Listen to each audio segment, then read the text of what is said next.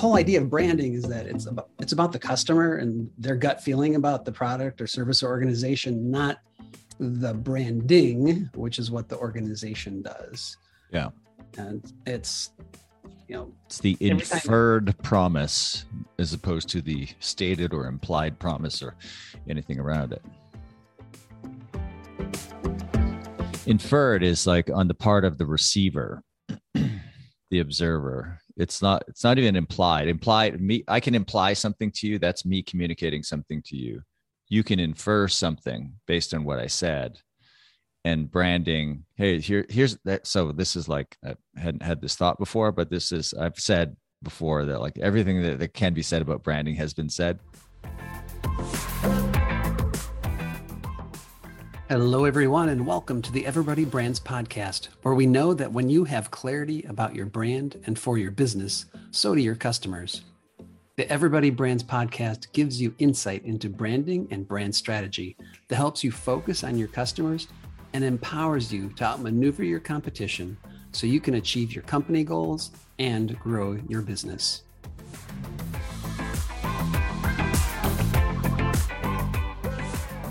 I've said before that like everything that can be said about branding has been said.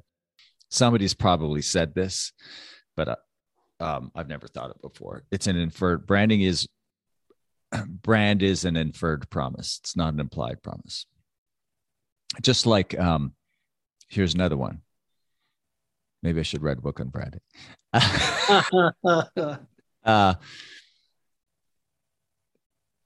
Value does not exist extrinsically in the world. Value is like beauty. It's in the eye of the beholder. So value exists in you. And the brand and the promise of the brand exists in you. And it's very personal to you. And there might be some commonality from person to person, but it's an inference. Right. I can try to create meaning for my brand, but at the same time, nobody will derive value from that meaning unless it connects with them in some way. So you're right. It is inferred. Yeah. And even the meaning that you're trying to connect might not be the meaning that people feel. Like they say about value. At the end of the day, value is nothing more than a feeling, a sense of regard, as is the brand. So we can try to create value, but we never actually know the value that other people are experiencing. But we can, when someone comes up and says, I've been listening, for instance, I had several people that totally unexpected walk up to me and said, I've been listening to your podcast. It's really, it's interesting. Like, so I said, wow, now that's 3 people who listen to my podcast. But they found a value in what they heard, and it may have been different than the value I was hoping it would convey to them. So it is, but this is an interesting conversation because so many people. And we're using all of our good stuff before we press record. I already pressed record so that it's. Oh, you did? Okay, gotcha. Yeah. Well, thanks for joining me today. Blair Enns from Win Without Pitching. Here, we're starting. Win Without Pitching is an organization that runs sales and new business development training programs for owners and employees of design firms, ad agencies, PR practices, and other creative businesses. But a lot of what he talks about is also relevant maybe to your business if you have a service business. Blair's also the author of the Win Without Pitching Manifesto and Pricing Creativity, A Guide to Profit Beyond the Billable Hour. And this is Brian Soy. I'm going to be speaking with Blair Enns here on the Everybody Brands podcast. So Blair, welcome. Thank you, Brian. One of the things I was reading about you at the bottom of one of your web pages, it says, Blair provokes, challenge, and inspires creative professionals to radically rethink how they build their businesses. Huh. Did you know that was there? Well, if it's on my website, it must be true. That's all I'll say. Yeah, no, I think it is true. Really what I wanted to talk about here is just, again, this journey of entrepreneurship that you have, how books have been part of that, and part of the trajectory of Win Without Pitching. But first, I want to drive back to this idea of what's the purpose that really guides what you do beyond making money? Well, our stated mission is to change the way creative services are bought and sold the world over. But when I think of my purpose and what I really want to do, I always think of, so I love creative people. I'm a writer. I consider myself a creative person. But I always imagine a designer. And when I was writing the Win Without Pitching manifesto, I was writing it to a single designer. So I imagine this person. It can be a woman or a man, but it's often a woman. I imagine this person who's put on this earth with certain gifts, and they make the decision to these gifts of creation, the ability to create things. And they decide to make it's their passion. They decide to make it their enterprise. So this person decides that she's going to be a designer for a business. So she's going to do this for a living. So she starts her own design firm, hangs out a shingle. She begins as a freelancer. And then she's quickly faced with the realization that design is only part of the job. There's all of the business aspects of being a designer and a self-employed designer, which many designers are. And she didn't sign up for that part of it, but she's willing to do it. And all of all the business parts, the part that she finds the most difficult is selling, because she's standing in a room with a client or prospective client about to share something that's like that she created, that's deeply personal to her. And if it's rejected, the rejection is personal. So I think of that young designer in that moment that's probably the most vulnerable they are in that moment when they have to sell. And my whole business is built around helping that person in that moment. That's all I want to do. Just help that person, give them a shot of granite to the spine, is a line that a client of mine used, talking about reading the book, the manifesto. Stiffen their resolve, empower them, let them know that they can do this. Just stand up, be your awesome self. Selling isn't that difficult. Let go of all of the horrible cliches around what it means to sell. And I just want to empower that person in that moment. That's it. And that's enough to build a business around. Yeah, I love that shot of granite to the spine. And you're right. I mean, I've been in that situation before, presenting something, and I think many entrepreneurs do, even if it's somebody selling something on Etsy, or you're starting to build a business and you feel like if I share this with the world and nobody buys it, I'm a failure. It's not the product that's a failure. I'm the failure. And Yeah. I think what you do is you help people move beyond the fact that, we're not the failure. But the process that we've learned is broken. Yeah. And so so we're talking about design for commercial design where you're getting paid for it. But you think of art and artists. Artists are the bravest people any of us know. I have a friend who's just this, he's a polymath. He's just, he cannot be pinned down in terms of what you would use to describe him. He's in his early 70s. He's one of the most creative, vibrant people I know. He does, you name a creative field, he does it or has done it. Writer, publisher, singer, songwriter, illustrator, mountain climber. Like it just goes on, and like all these, not that mountain climbing is a creative pursuit. He's just a fascinating person. And he's the bravest person I know, because when you're creating art and if you're performing that art too, you're so vulnerable. You're putting yourself out there in the world. So I think there's just a lot of courage that's required to do this to begin with. And then you step outside of that domain and think, okay, now I have to, in some people's minds, now I have to be this sleazy salesperson. And that's just a misunderstanding of what it means to sell properly. That's a very vulnerable moment. But yeah, like creative people are brave to begin with, but they're still vulnerable in that moment, or many of them are. Not all of them. Sure.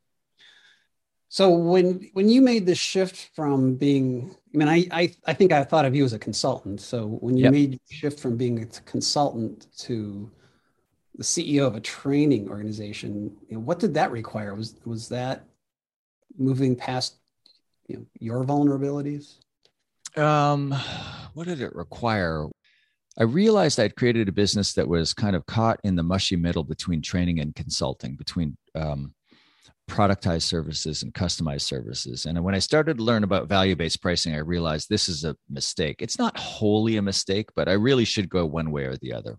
And I live in the middle of nowhere. I live in this remote mountain village in British Columbia, a short 11-hour drive from Vancouver. So travel's hard for me. And I thought, okay, I have to be a proper consultant where I go deeper into my clients' problems and help them create value that's more specific to their situation rather than templating everything. And I need to charge on that basis. I need to charge based on the value that I create.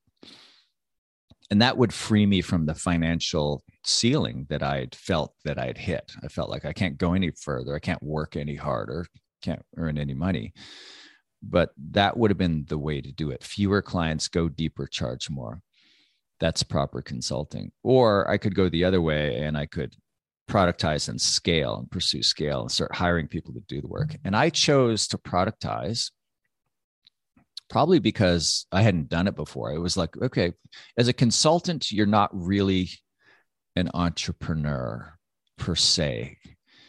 You're kind of a quasi entrepreneur. But when you start building a company and employing people, that's more entrepreneurial. And it's actually quite different. I'm struck by how different it is. So I decided to go in that direction. So your question was, but I could have gone either way, but because of where I live and other reasons, maybe boredom or the bright shiny thing of building a business, a proper business that's bigger than just me, I went in that direction. But so what did it entail? What did I have to let go of? I'm fond of saying, I think I'm a smart guy, but man, some lessons take me so long to learn. Like the idea that other people could do what I do under like somebody would come to Win Without Pitching and put up with somebody other than Blair. The idea that, just letting go of my kind of vaunted place in my mind. I'm at the point only recently where it's like, I'm happy to have almost no responsibilities. I've finally, after, almost a decade, gotten to this place of really embracing delegation and empowering people around me. But I've been slow to let go of things over the years. And so what did I have to get over? Like, is the idea that other people could do this not only as well as I could, but better than I could. Even intellectually, I knew that, but just intellectually, I learned that years ago. Just the habit of letting go. And part of it is a feeling of guilt, feeling like I should be busy, where now I'm completely at the other end of the spectrum. I just keep saying to my team, I do not create value by being busy. Like if we want to keep growing and grow faster, I need to write every day. And that's all I should do. And then when a book comes out, I spend 6 months speaking about that book while I continue to write the next book. That's what I should be doing. So I don't, and how much should you write in a day? Man, if I could write 90 minutes a day, that would be great. I would take 60. And if that's all I did, the business would grow faster. But still, I continue to hold on to some things that I probably shouldn't. Well, that's interesting. Just that letting go has to be a habit. And I know right now it has to be a resolve first and then a habit. Yeah. I know one person who just shared on LinkedIn, like, where can I get a tattoo that says, it reminds me to let go of responsibilities? And she's trying to scale an agency. And so that might be the resolve some people need to do is, tattoo it on their, hand so they see it every day. But it definitely is a habit. I know it's one I cling to. I am resolved in the next year to at least begin the process of finding a VA to let go of some of these things that I know somebody else could do. They're just things that consume my time and take away from that other value creation part. Yeah. And I mean, you look at people who scale quickly, and we're almost 20 years in business, and probably should be multiples of the size that we are. We're growing quickly now. And it's always in the early days, it was always a lifestyle business. When I was a consultant, my wife and I were raising kids in this beautiful little place there. I didn't work during the summer. It was a lifestyle business until the kids no longer needed us. And then I thought, okay, well, let's see what we can do. Let's see how far we can go.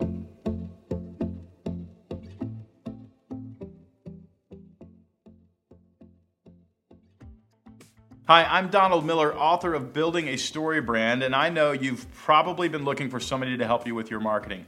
I want to recommend Brian Soy, and here's why. Brian is a Story Brand certified guide. He's actually spent time with me, and he has learned how to create marketing that actually gets results. I think most marketing is a waste of money because it's all designed to make you look good, feel good, all that kind of stuff, not to actually close sales. Well, Brian knows how to close sales with marketing. If you want to grow your company, call Brian Soy and hire him as a marketing guide. You will not be sorry.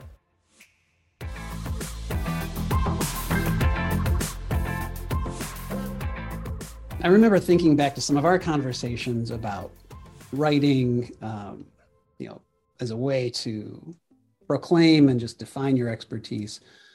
But really, how in particular, for thinking about other people who may be considering writing, what advice can you give? And how has the book then helped grow the Win Without Pitching organization? I'm not equipped to give any advice on how to write because I've written 2 books now, and people ask me like, well, how did you write the book? And I don't know. All I know is there are times when I establish routine. There are times when I write in chunks. Both books, my wife, who's my editor, had to drag me over the finish line. The last one, she locked me in a condo in a different city for a week and dragged the last of it out of me. So I don't know how to write it. All I know is I start, too much time passes, it's done, and I like wake up with this blurred memory of pain and fogginess. Like it's just it's a painful process for me, but I'm smarter and better off for having written it. So I don't know how to write a book, but I know I have to write books, and I know that's in me. So I have a bias on this subject of like, should experts write? I'm absolutely convinced you can communicate expertise through other mediums, through a podcast, through a YouTube channel, through public speaking, etc. But I don't think you can nothing deepens your expertise faster than forcing yourself to write about it. And often to write at length, like somebody once said, maybe it was David Baker, maybe it was Seth Godin. It wasn't Seth Godin. I think it was David Baker. Maybe it was me.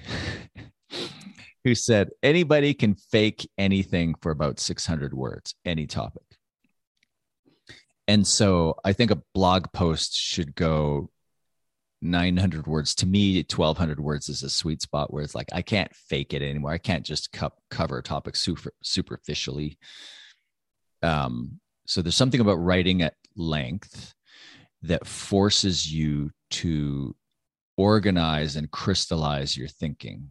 And David and I have talked about this, and we both agree that it's like you start writing a topic because you have an idea, but you don't know it all. The reason I write about something is to further my understanding of it. And I think people who don't write, who maybe think that you don't need to write to deepen your expertise, haven't thought about it that way. It's also possible that neurologically, I know this to be true, just neurologically, some people just can't write. They can't, it's not easy for it to go from their brain through their fingers onto the page. They need to speak it. My expertise travels through my fingers. It has to go through the keyboard. I have to write about it. for me to actually know it. Even the podcast I do with David, he and I both publish blog posts, he more frequently than me. And then those blog posts, when we have a good one where we want to go deeper, it forms the basis of a 35-minute conversation where we go deeper into that subject. And it's pretty rare that we will do a podcast, which is one of us interviewing the other, on a topic that neither of us has written about. In fact, it's probably never happened.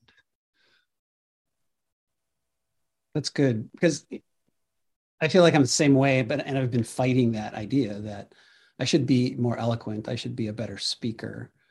But when I start to talk, my brain immediately starts to go in the other 12 directions that I could take the conversation, but writing helps focus it. So I know what I'm thinking. And for me as a designer, a lot of my books, I will diagram first and then write to the diagram. And then even after that, I'm not sure I can articulate it well because other thoughts creep in. But I find the diagramming process very helpful. That makes sense. Yeah, I'm easily distracted when I talk. Like even a couple times in this short conversation already, I've started to make a point, and then I start talking and I lost track of like I've left the trail. And when I'm doing public training, which I don't do very much anymore, like in-person training, I would go off on a tangent and I would say to people, okay, I'm leaving the trail. I'd say to the audience, I'm leaving the trail here. It's your job to remind me where I left the trail. And I'd go make my point, and then I would be completely lost in the woods. And I'd say, where am I? What were we talking about? And then the audience would remind me. And so maybe it's just a bad memory, but it's interesting that you say that, because I find I'm a rambling speaker and I need to write to focus as well, just as you said you do. Yeah, I think it's just the way in which we process our own thoughts. Some people are linear thinkers and others are, I believe, tangential. And I don't have research to back this up. This is just observations. So some people can start on their point, get to the point, and move on. Like my dad's like, give me the baby, not the bathwater. He wants it done. Whereas I'm looking at, like it's like the same way I problem solve. I swarm on it and then come back to it, because it's more of like, how does this fit in the system? Swarm sounds like a creative person's word for unorganized, chaotic approach to something. No, it's actually approaching problem solving from many different angles at once, because in traditional brand development, there's a lot of people stack these pyramids and it's like, a stack up to the pinnacle. Yeah. Whereas farming is looking at the problem from many different angles at once. And you may be going into opposition research, which gives you some perspective on the solution or how to recategorize. But those are separate approaches for many agencies. So the more I study how branding should be done properly, I would say. Swarm on, my friend. Swarm. Now that makes me think of shawarma. See, there we go. Shawarma. So I know you're a follower of the EOS, the Entrepreneur Operating System. How is Win Without Pitching structured, since you have all this freedom now? Yeah. Can I back up and tell you the story of how we came to EOS? Sure. So I was familiar with it. And so his fourth book, Gino Wickman, is that Gino it? Wickman, yes. Gino Wickman, yeah. His fourth book is called Rocket Fuel. And Rocket Fuel describes the relationship between the two most important people in an entrepreneurial organization. And often it is two people. Sometimes both of these kind of personas are wrapped up in one person. Like I have a friend who is both of these roles. The roles are visionary and integrator. So a visionary is somebody who's in charge of the future. They're big thinkers, tend to be charismatic. People follow them. They're creative. They can kind of see around corners. And an integrator is a systems person. They implement things. They get things done. They make the trains run on time. And that book, Rocket Fuel, is about those two relationships. And early in the book, there are these, diagnostics where you just ask yourself this list of questions and you score yourself. Are you a visionary or an integrator? And the time I was reading this book, my wife has worked in the business for years. Even when we were raising kids, that was her primary job. She would do the books.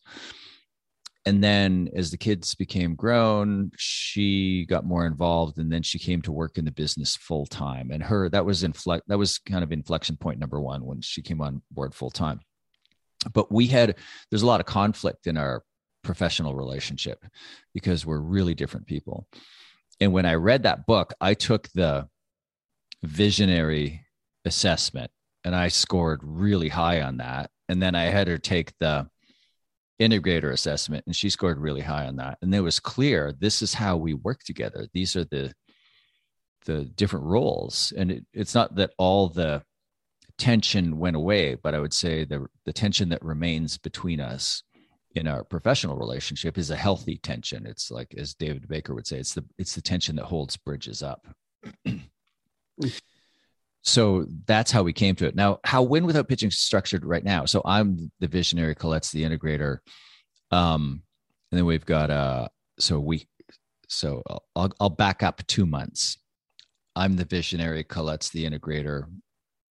We've got a director of coaching, and then we have coaches, and then we have a team support person and a customer support person, client success and team success. So one person is supporting our clients and coaches, and one person is supporting the rest of the team in administrative roles. I said backing up a couple of months because it's changed now. So we've split the training company from the publishing company. So I have 2 books out, working on a third. We self-published both of those books, but the manifesto, the Win Without Pitching manifesto, has been out for 11 years, and annual sales have increased every year over year, except for 2020, except for the pandemic year where they were flat or dropped a bit. But now 2021 is back, 2022 will be back. So we've decided to get serious instead of just having it available only on Amazon in the United States. We're pushing it out around the world. We're getting distribution. We're printing in Europe, as you know. We're going to look at Asia Pacific. We're translating into foreign languages, et cetera. So that whole business, and then we're doing something similar with Pricing Creativity, and we're doing something similar with the next book. So we're actually building our own global distribution for my books, and that business is actually turned. It's even with 2 books right now. It's revenue that is not insignificant. We could live on that. And I want it to be multiples of what it's going to be. So my wife, Colette, continues to be the integrator of Win Without Pitching, but she is also the publisher of Geoghegan Press, which is the publishing company. And Shannon Lee, our director of coaching, is now the managing director of Win Without Pitching. So Shannon runs the training business, Colette runs the publishing business, but Colette also serves as, she has this very special skill set that doesn't really exist elsewhere on the team. Plus she's a business owner of being the integrator. So we just had 2 days of offsite meetings with some team members for the first time in 2 years. We use the EOS for the structure for these meetings. We have quarterly annual planning meetings, quarterly planning meetings, weekly staff meetings called L10s or level 10 meetings. They're all very structured based on these EOS operating systems. And Colette being the integrator, she runs them. She takes notes. She's the one who kind of holds everybody accountable to getting done the things that we commit to getting done. And that's her skill set. It's absolutely not mine. In fact, when I read Rocket Fuel and she read it, I said, okay, we're going to implement this EOS system. I held up the first book, Traction. I said, we're going to implement this. And then after a week of me not doing anything, she said, no, I am going to implement this. And I went, yes, you are going to implement this. That's great. My wife's also my business partner, and she will say to me, when are you going to focus? And I do focus. It's just I focus on a lot of things. So, Spoken like a creative person. I'm getting better. I'm letting some things go this year. Not only in delegation, but in, okay, where's my focus for the next 10 years? So yeah, I think part of that though is we need to continue growing. I'm a few years ahead of you in age, and 26 years. I'm looking at another, to me, 10 years of really hitting it hard for the business. I have some financial goals I want to hit, some number of goals. Just I think more to be able to say I did it versus anything else. But to do that, it requires the focus and the elimination of thinking about possibility in order to focus on opportunities. And that's been one of my guiding principles. Just everything's possible. But what are the opportunities that are going to create that, get us to that goal? Okay, I'm going to put my headphones down and walk to the other side of my desk because there's an acoustic panel leaning up against the wall that is covering up a piece of paper that I'm going to read to you. So Hold on. I'll be right back. This is where we cue the on hold bossa nova music. Or this is going to be the perfect place where we put in a little commercial for Aspire.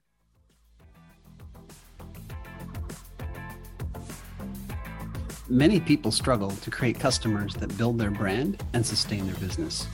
If this podcast helps you outmaneuver your competition and gain new customers, please open your podcast app and leave a 5-star review so more people can discover and listen to the experts and insights we share.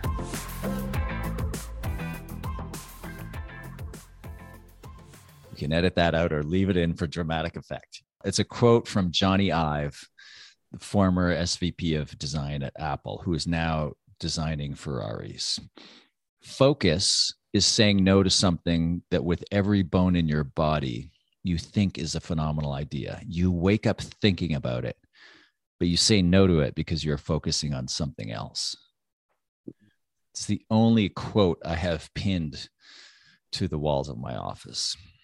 Focus, focus, focus. It's like you're not focusing if you're saying yes to everything. And this idea of like, there has to be sacrifice. There's this thing that you really, really, really want to do. Like he says, with every bone in your body, you want to do this. And you say, no, not now. That is so good. So well done, Blair. Thank you, Brian. And I really appreciate your contribution to both my books. The first one in particular, because it is iconic in how it looks. So I think together we really achieved what we set out to achieve, and we just need to do it a third time. And I'll do my part. I'll finish writing the stupid thing. Oh, that's right. That's one of the little details that comes in is actually finishing the writing. Yeah. And then I'll do my best to actually live up to the manifestos. Attaboy. Appreciate that. All right, Blair. Well, thanks so much. I appreciate you spending this time with us. My pleasure, Brian. Good to see you. You too.